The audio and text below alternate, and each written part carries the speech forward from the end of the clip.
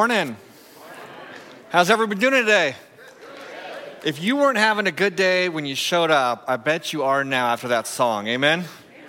That song fires me up. Thank you to you guys, worship band. It's awesome. So, hey, I want to introduce you to a friend of mine. His name is Jeff Arnold. Would you say hi, Jeff? Good morning. I call him El Jefe. So Jeff and I were friends in seminary. We took a lot of our, particularly our Presbyterian ordination classes together, and just kind of studied Reformed theology. And we just really had a great time with that. Made a lot of trouble in pastor school. Matt did more than I did, but yes. Yeah.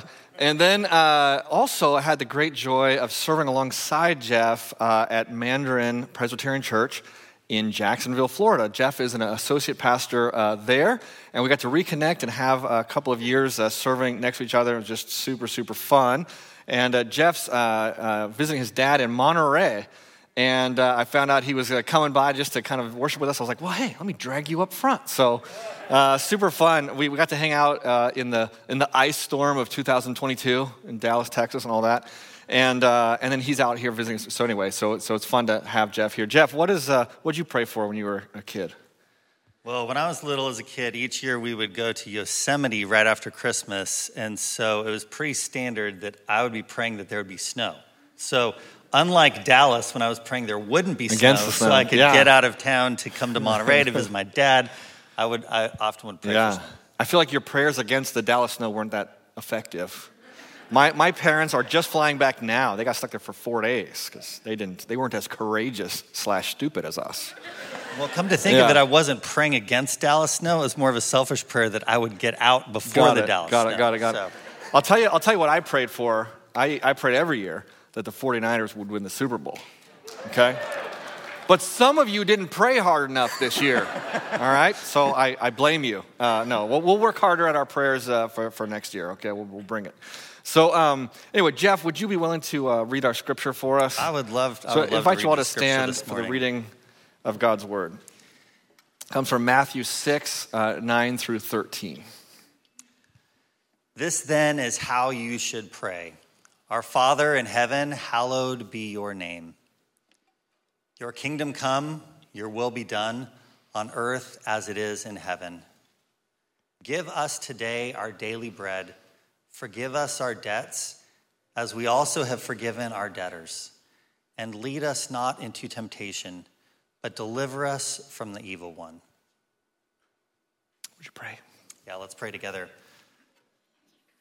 Heavenly Father, we are grateful for this day to gather and worship together. We are mindful that others around this world of yours have already gathered and sung praises to your name and lifted up prayers. And we come together this day seeking to understand what it is that you would have us do in your kingdom. God, I know how often it is for me to think about my kingdom and put myself in that place. But help us, God, this day to have eyes to see the way that you want to open up our understanding of your kingdom right here in this world around us. God, we love you and thank you for this day. Be present with us. Speak through Matt and use his words to touch our hearts, that we might go out and touch others. Help us, God, to have the eyes to see the places that you are working, that we can join you in them. We pray all these things in your Son, Jesus' name. Amen. Amen. Thanks, Jeff. Please be seated. Jeff's one of my favorite people in the whole world, so it's so fun to just have him with us today. Hey, we're in a series. Did anybody know we're in a series? Yeah, right. We're making a big deal out of it. It's a tale of two kingdoms, and we have the small group material, the life group material that goes along with it. You're welcome to grab one of those on the way out. We can connect you with a group. We have a symbol for each week just to kind of help us remember the crux of that week because the concepts kind of build on each other. And so I just want to do a brief review. So you can start from the left side of the room. I think the symbols will come up there. We have week 1, the symbol of the U-turn. We said the kingdom of God is the central message of Jesus. Jesus announces the active reigning power of God, and that the nearness of the kingdom motivates us and empowers us to repent, which is to make a U-turn in our life. It's the power of God, the promise, the availability of God that allows us to turn our lives around.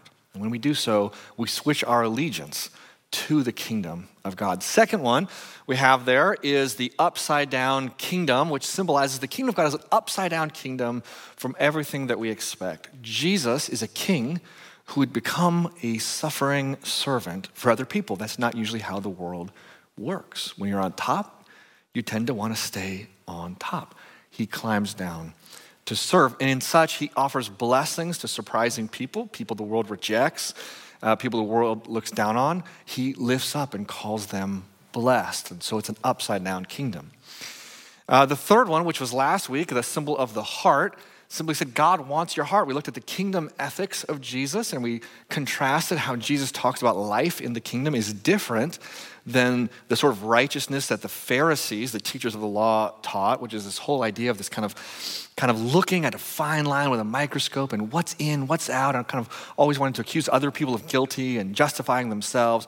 The idea of just simply surrendering our heart to God and trying to live out the spirit of God's law, which is to lead us into lives of righteousness, to love God and to love people. God wants our hearts to be surrendered to him. That's where we did so far in the series.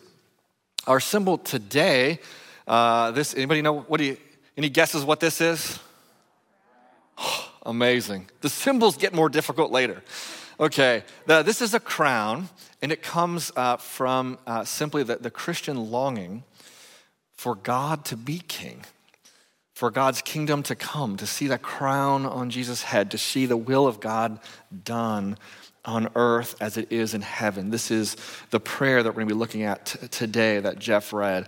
Specifically, we're looking at verse 10, where he says that we pray, your kingdom come, your will be done on earth as it is in heaven. That longing for the coming of the king. That's what we're looking at today. It does strike me as somewhat odd, this language of king, this whole thing we're talking about, the kingdom of God. One thing that just strikes me as odd is to our kind of modern ears, the whole language of kings seems pretty strange and antiquated and foreign, right? We live in a country that was literally born by the rejection of a king. How many people have seen Hamilton? Okay. How many people like the king in Hamilton? An enjoyable character to laugh at and also mock, right? But King George was thought of as a tyrant, as a bully, and the whole beginning of the United States of America was a rejection of a king. We don't have kings here. So what to do with this language of a yearning for a king? I actually want to draw on the birth of this country as a metaphor for what we're understanding today, the coming of the kingdom of God. So I want to draw on that kind of foundation of the United States and it's coming to being as a metaphor. But as I do it, please, I am in no way equating the two, okay? Not in any way doing that. Just drawing on a metaphor so we can understand the coming of the kingdom. Okay, so in case anybody's not a history buff, I want to give you a quick recap on some key events in the founding of the United States so that we can use it as a metaphor for understanding what we're looking at today. Okay. In 1775, armed hostilities broke out in Massachusetts between the militia that formed in the colonies and British forces. 13 of the colonies, it was not all, there were more colonies, but 13 colonies sent representatives to Philadelphia to deliberate, what should we do? How do we respond? They deliberated for many months. And eventually they set up 5 people. They commissioned a committee of 5 people to write a Declaration of Independence. You can see the picture of them. Can we pull up the picture of the 3 guys? Not that one, the previous picture. You don't have the other one? Okay. Well, there's a famous picture of 3 of them that we don't have. that is Ben Franklin, John Adams, and Thomas Jefferson. But the other two guys didn't become famous, so they didn't make it in the picture. Okay. So they wrote this declaration, and then they brought it to the larger committee. Let's show them the next picture. And this is the Continental Congress gathered together. They've presented the document. They deliberated over it. And on July 4th, 1776, they voted to approve it, and they signed it. Now, most of that document that we see signed here, most of the document is just a list of the injustices of King George. King George was terrible, and here's all our evidence. He did this, and he taxed us this, and he made this terrible rule, and he took from us. King George was awful, and therefore we decide today that we're going to start a new country. And we want a better government. We want a better way of being. We think there's a better way to live in community with other people under different rules, different legislation. We reject the old king, and we set up this new thing that's coming to birth. So today, that document is regarded as a national treasure. People come from hundreds of miles away to just gaze at a copy. Anybody ever seen it? There's a few of us, I've seen it. If you go to Washington, D.C., the principal original is stored with all kinds of security measures because every once in a while, people try to steal it to see if there's a treasure map on the back. So thank you, Hollywood, for that. Okay, here's why I think the 4th of July and the kind of that foundational moment is helpful for us understanding the coming of the kingdom of God. We celebrate it as though it's the birth of the country. But all that actually happened on that day is a bunch of dudes signed a piece of paper, okay? Declaring something to be true. They declared the old kingdom was no more, it was gone, and a new government, a new realm was forming. But on that day, no other country on earth recognized that piece of paper as having any value. They didn't say, oh, look, some guys signed a piece of paper. Now King George no longer rules that land. And you know who especially didn't recognize the piece of paper? King George. King George laughed at it. He mocked it. Ha, like that's nothing. You know, you'll be back, right? Like he sung that song, apparently. Huge populations, even within the land itself, did not recognize that piece of paper as having value. And so you have a signing of a declaration saying this is now true. There's a new realm at work, and we've thrown off the old realm. But there's a long period of time that takes place until it becomes a fully recognized, established fact. And that period is called the Revolution. And a war raged for years after that moment in which people who longed for a new government to be established, they tried to overcome all sorts of obstacles to make it so.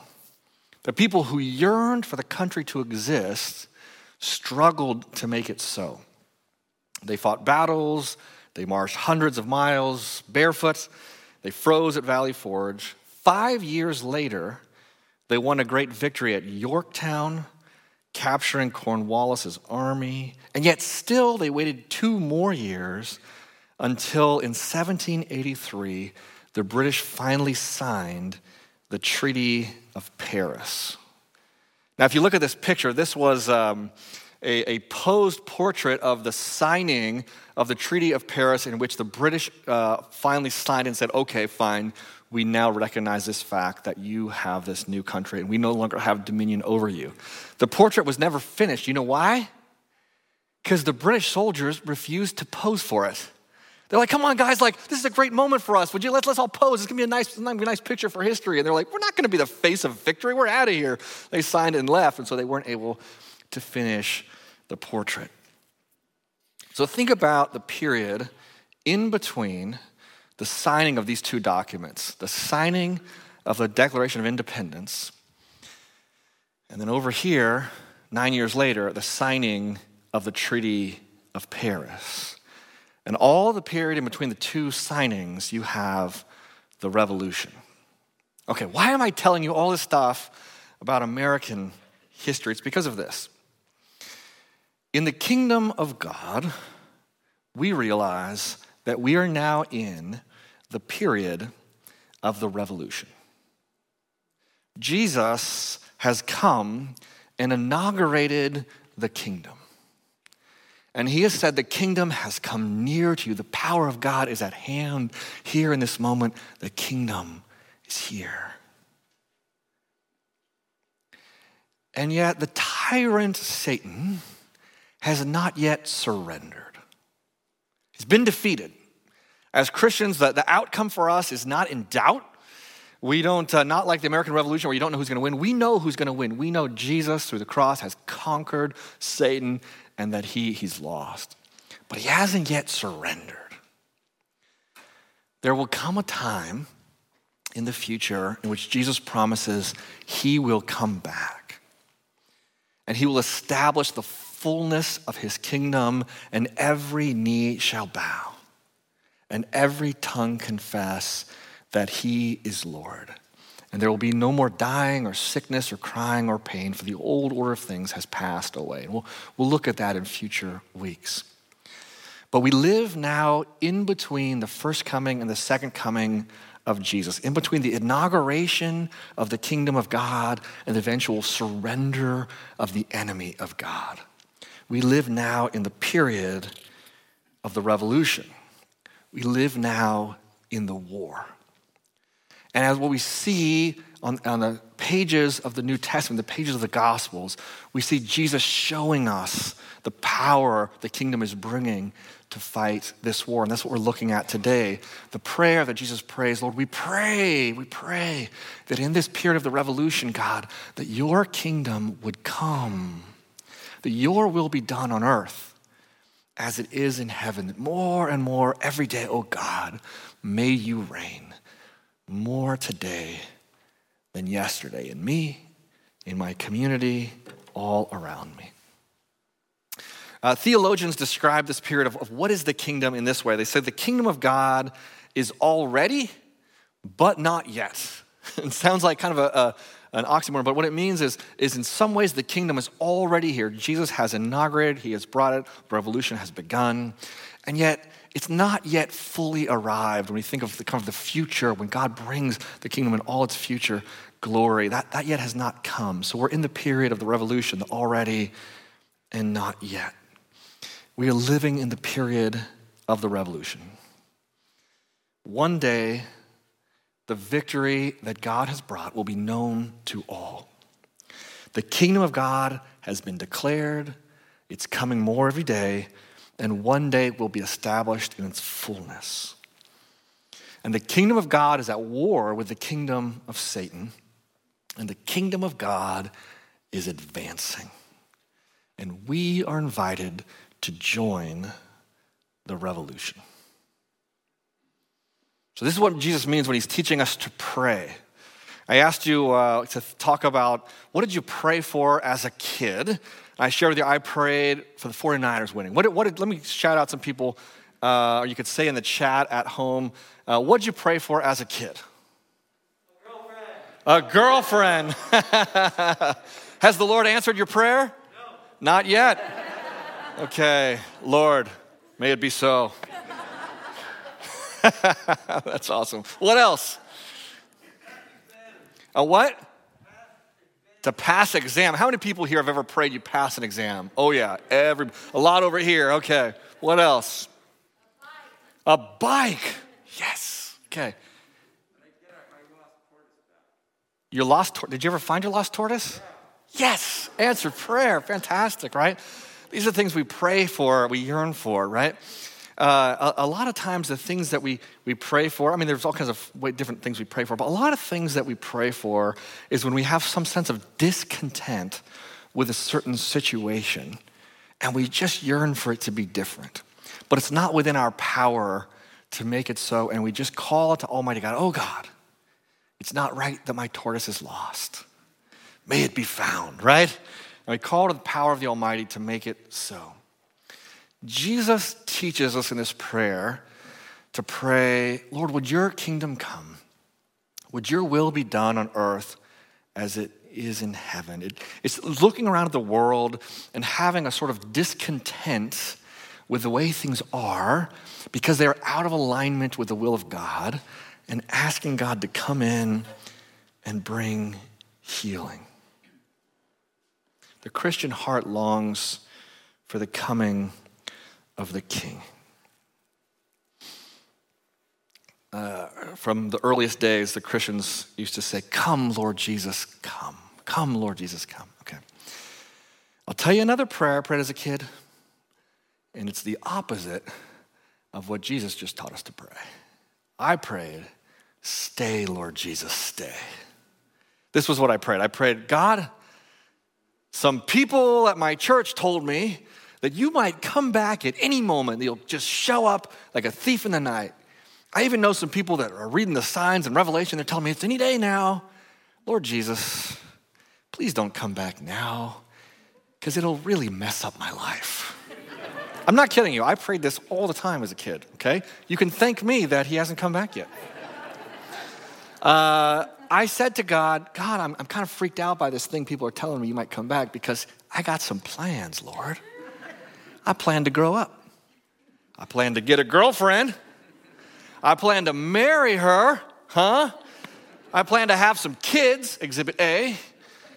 I plan to grow up beyond that, and my kids will have kids 40 years from now. And then I'm going to have this illustrious career, and I'm gonna have a home and all these things, and then God, here's my idea for you. After I have lots of grandkids and great grandkids, and I'm 130 years old, and right before my dying breath, God, that's when you come back and save me from dying. I had it all planned out for God. And the entire history of the universe revolved around me, okay? And that's what I prayed because, and why did I pray that? I prayed that because I thought that my plan was better than God's plan. And I thought that the kingdom that I was building for myself was more enjoyable for me than the kingdom that God would bring. I imagined the coming of the kingdom as the end of my enjoyment. And what I've sort of realized since is that the more comfortable that we are in this life, the more attached we are to our plans, and the more things are going great for us, the less and less we call on the coming of the kingdom. I think this is why Jesus in that one scripture talks to the rich man and says it's harder for a rich man to enter the kingdom than for a camel to go through the eye of a needle. Like what he's saying is, you're so attached to the pleasures of this life, it's pretty hard for you to lean into the kingdom of God. But what I have found as I've gotten a little bit more advanced in my life is that the more we are acquainted with pain and suffering, the more we long for the return of Jesus.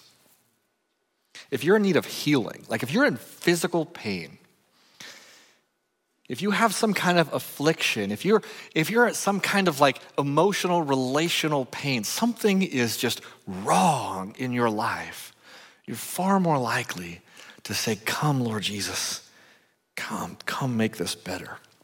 If you've lost someone you love who's died, and you hope in the Lord to see them again, you're far more likely to say, "Come, Lord Jesus, I want to see my loved one again."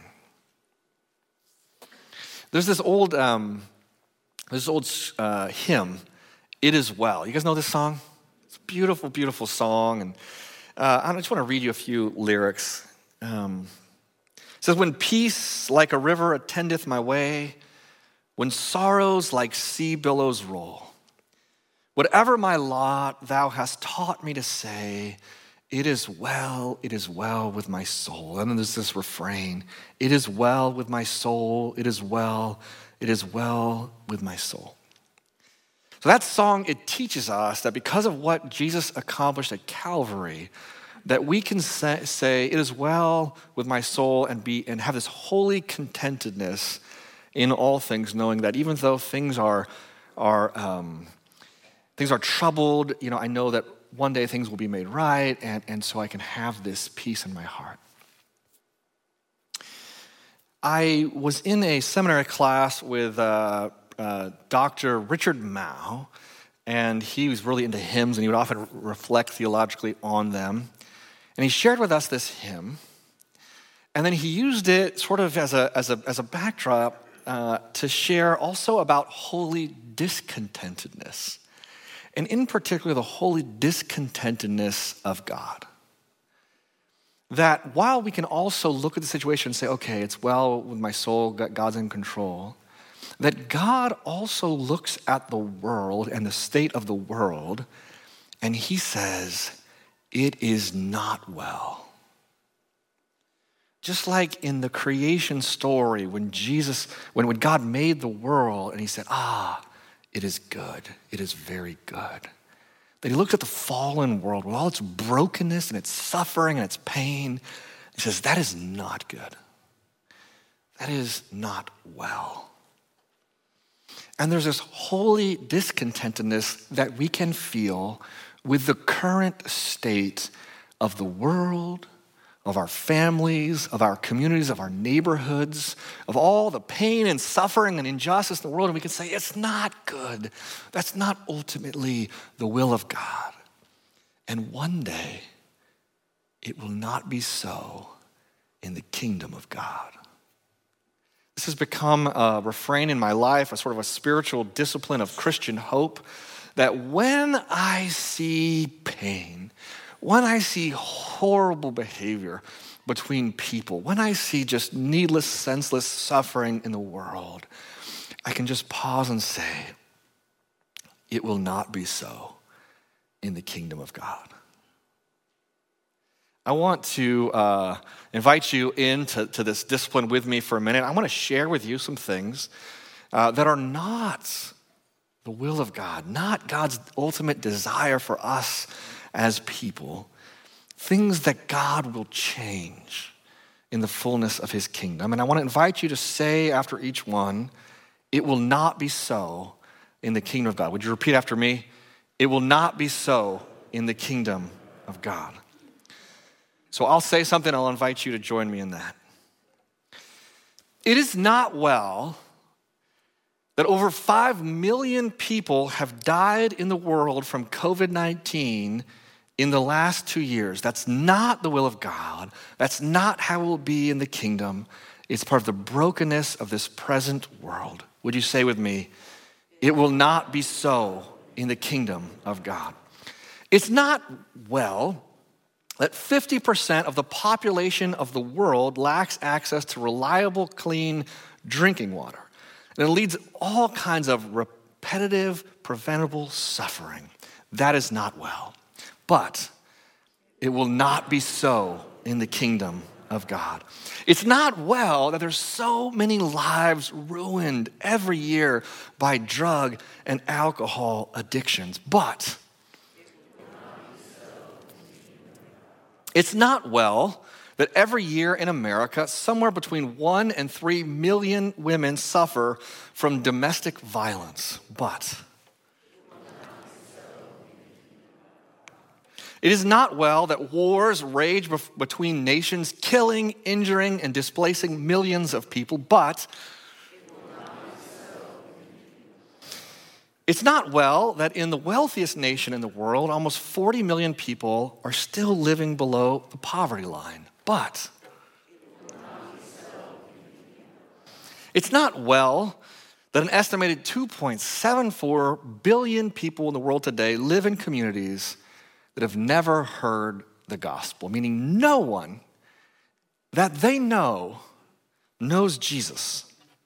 They have no credible witness to Christian faith, no one to share with them the hope that we have in Jesus Christ. No one to give them the assurance of the love of God for them. But,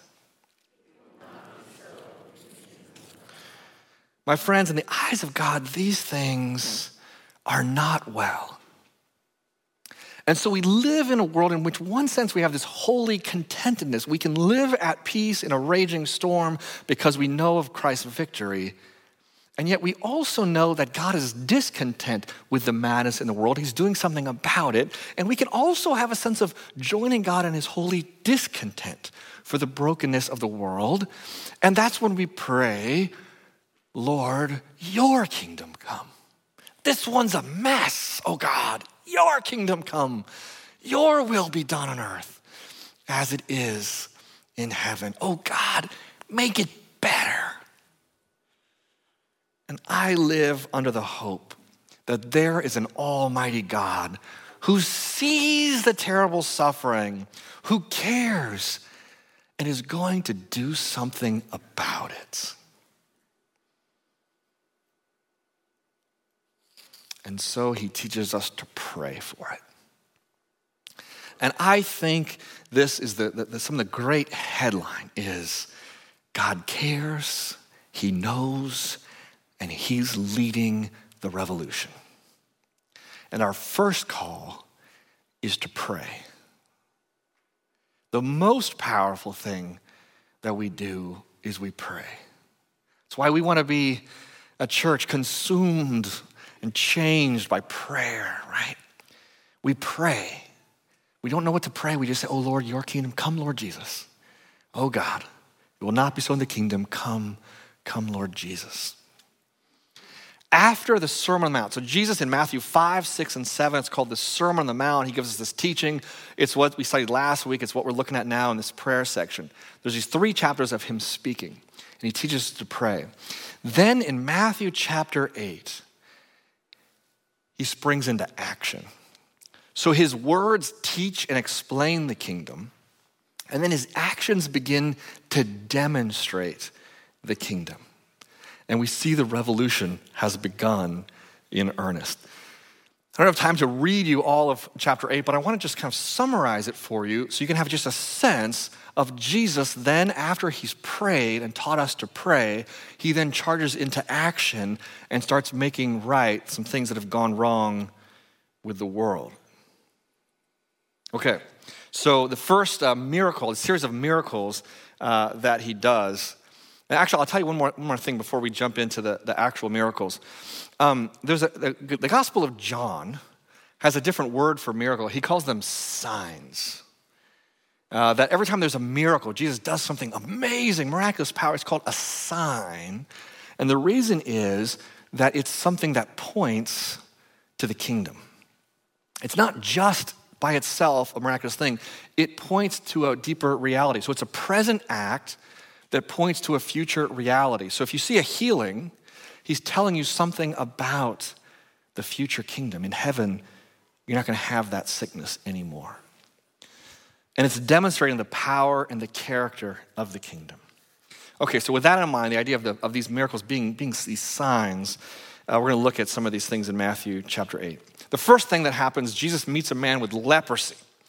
It's a horribly contagious skin disease that causes everyone to stay clear of this man. And what does Jesus do? I think this is the first sermon I ever preached to you was on that passage. He reaches out and he touches the man. He embraces the man. He heals him. He cleans him. He returns him to society, no longer an outcast. And that's a sign to us that one day there's going to be no more leprosy. The people say, come, Lord Jesus. And it's a sign to tell us you can be embraced no matter what. He encounters a woman who's a mother, and she's lying in bed suffering from a high fever. Jesus touches her hand, and the fever leaves her. Now, we've all had people sick. We've all had people die. And this miracle of Jesus is Jesus and the power of God doing combat with death and with disease, and it's a sign to us that one day those things will be no more. He's out on the sea, and there's a huge storm, and it threatens to drown everyone. And for the people in that day, the sea and the storms represented the realm of chaos, the realm that's beyond the power of God. And he's now, by calming that, he's saying there's no more chaos. There's no more realm beyond the power of God. It has the power over all of these things, all these natural calamities and disasters. Jesus walks along a road that people are afraid to travel on. It's a dangerous road. It's a bad neighborhood. It's a place people don't want to go. And the reason is because there's these two violent, demon-possessed men that just attack innocent people trying to pass by. And these two guys just come running and they just attack. But Jesus goes on that road. He confronts these two. He commands the demons to release their hold on these men, rescuing the men of their oppression, and then rescuing the communities from their violence. It's a sign to us that even the power of Satan is being vanquished in the revolution. Jesus hears of a paralyzed servant who is in terrible suffering, and Jesus heals him, allowing him to walk pain-free. Now, this one has particular poignancy for me because many years ago when I was first starting off in ministry, I was a high school pastor and then switched into college ministry, and one of the students that was with me in both places was named Nathan Streeter. I think we may have a photo of Nathan if we can pull it up. This is Nathan Streeter, and Nathan was a quadriplegic and had a number of other severe limitations. So his only way to speak was to use the speech device. He could kind of control with his tongue and had some signals with his head. It was his way to communicate, and unable to move and to walk, to move his arms, and his hands were kind of gnarled up. And that's just kind of how he was. And his parents, that just this amazing way of loving him and facilitating him to have a full life and be able to participate in events that we would do and to interact with people and even learn how to edit videos by controlling the thing with his tongue. It was just this great, inspiring story. And Nathan loved sports. He loved to watch sports, and he would show up and watch games at UC Davis, and he yearned, he wished he could play, right? And all those years that I knew Nathan, his parents and I shared this vision, this dream, that one day, in the fullness of the kingdom of God, Nathan would at long last jump up out of that wheelchair and play football and dance. Now, this last fall, Nathan went to go be with his Savior. After a long struggle with many of these infirmities, he died, donated organs that saved a lot of other people, and went to go be with his Savior. And we believe that the promise of the revolution of the kingdom of God is that in the fullness of the kingdom, Nathan runs and he jumps and he dances. Amen. When I think about my plans and my comfort, I think, stay, Lord Jesus. Don't mess up my life.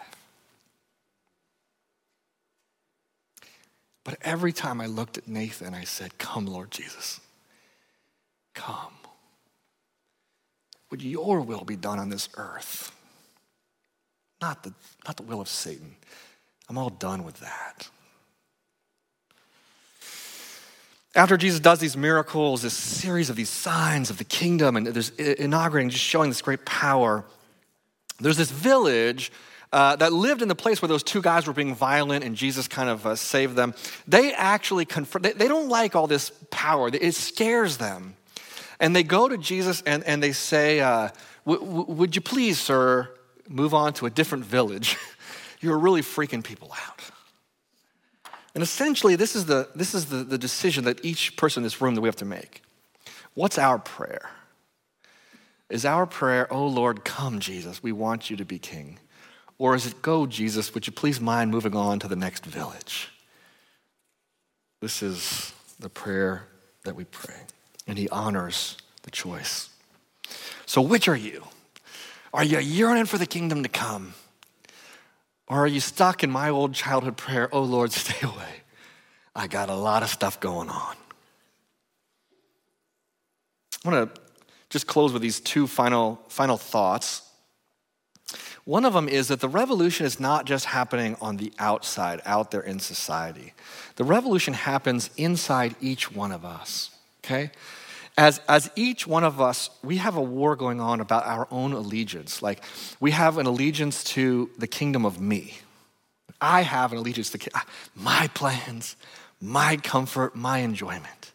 I have allegiance to whatever things that get my distraction, whatever things I buy into about the materialist world or the temptations of Satan. I have mixed allegiances, but I also have an allegiance to God. And there's a war, a revolution happening inside of me as I surrender more and more of this, and I yearn for more and more of the coming of God. And for each one of you, the kingdom of God does battle for your heart, and there's a revolution that happens inside of you. And then secondly, as that revolution takes hold, Jesus can use you to take part in the revolution, to win that battle for other people. When I was in Ghana, our mission, as I've shared with you before, our main mission, we were trying to end child slavery on Lake Volta. It's the largest man-made lake in the world, and there's 10,000 children working as slaves on this massive body of water. And there's like thousands of traffickers that profit off of this slave labor, and we're seeking to end it. I remember this day in which there was a rescue operation, and we worked with the police, and we rescued 12 kids. So 12 kids are rescued off the lake, and there's a couple of traffickers that got arrested and are going to be facing trial. It's exciting, and people are happy, like, hey, we made a little progress, this is great, right? But then somebody expressed in a team meeting dismay. They're like, what is 12 when there's 10,000 still there? And what is this 2 arrested when there's still thousands of bad guys running free? And I remember the director of IJM in Ghana, he just said, in this really poignant moment, he said, no, today we were a sign of the kingdom.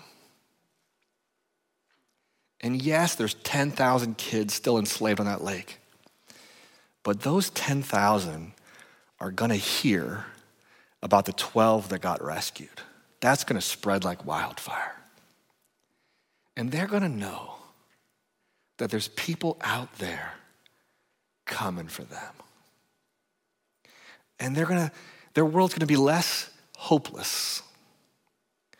Some people get rescued.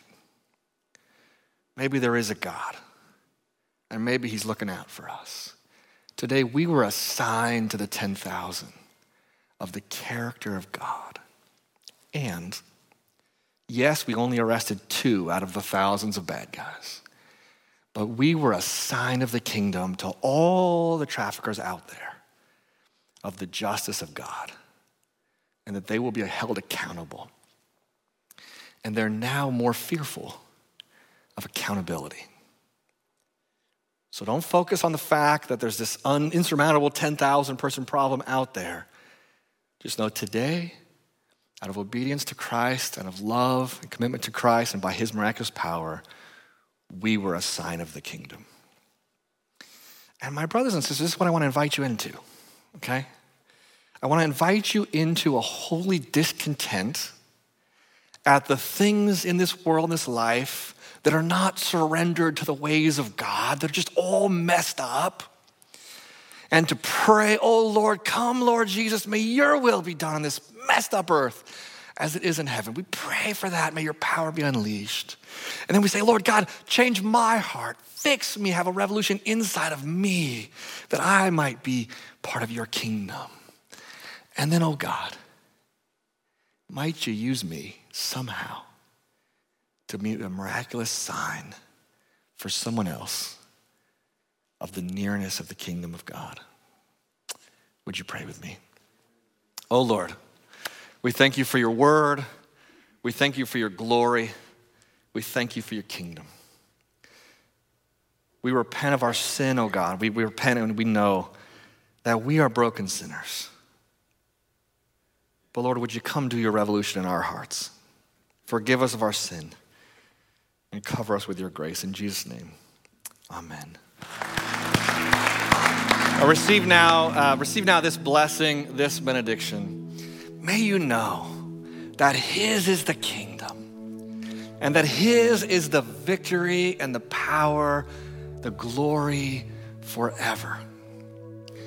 May you know the victory is won and that it can be well with your soul even though you don't yet see it well with the world. And may you be a sign of the kingdom. God bless you. Amen.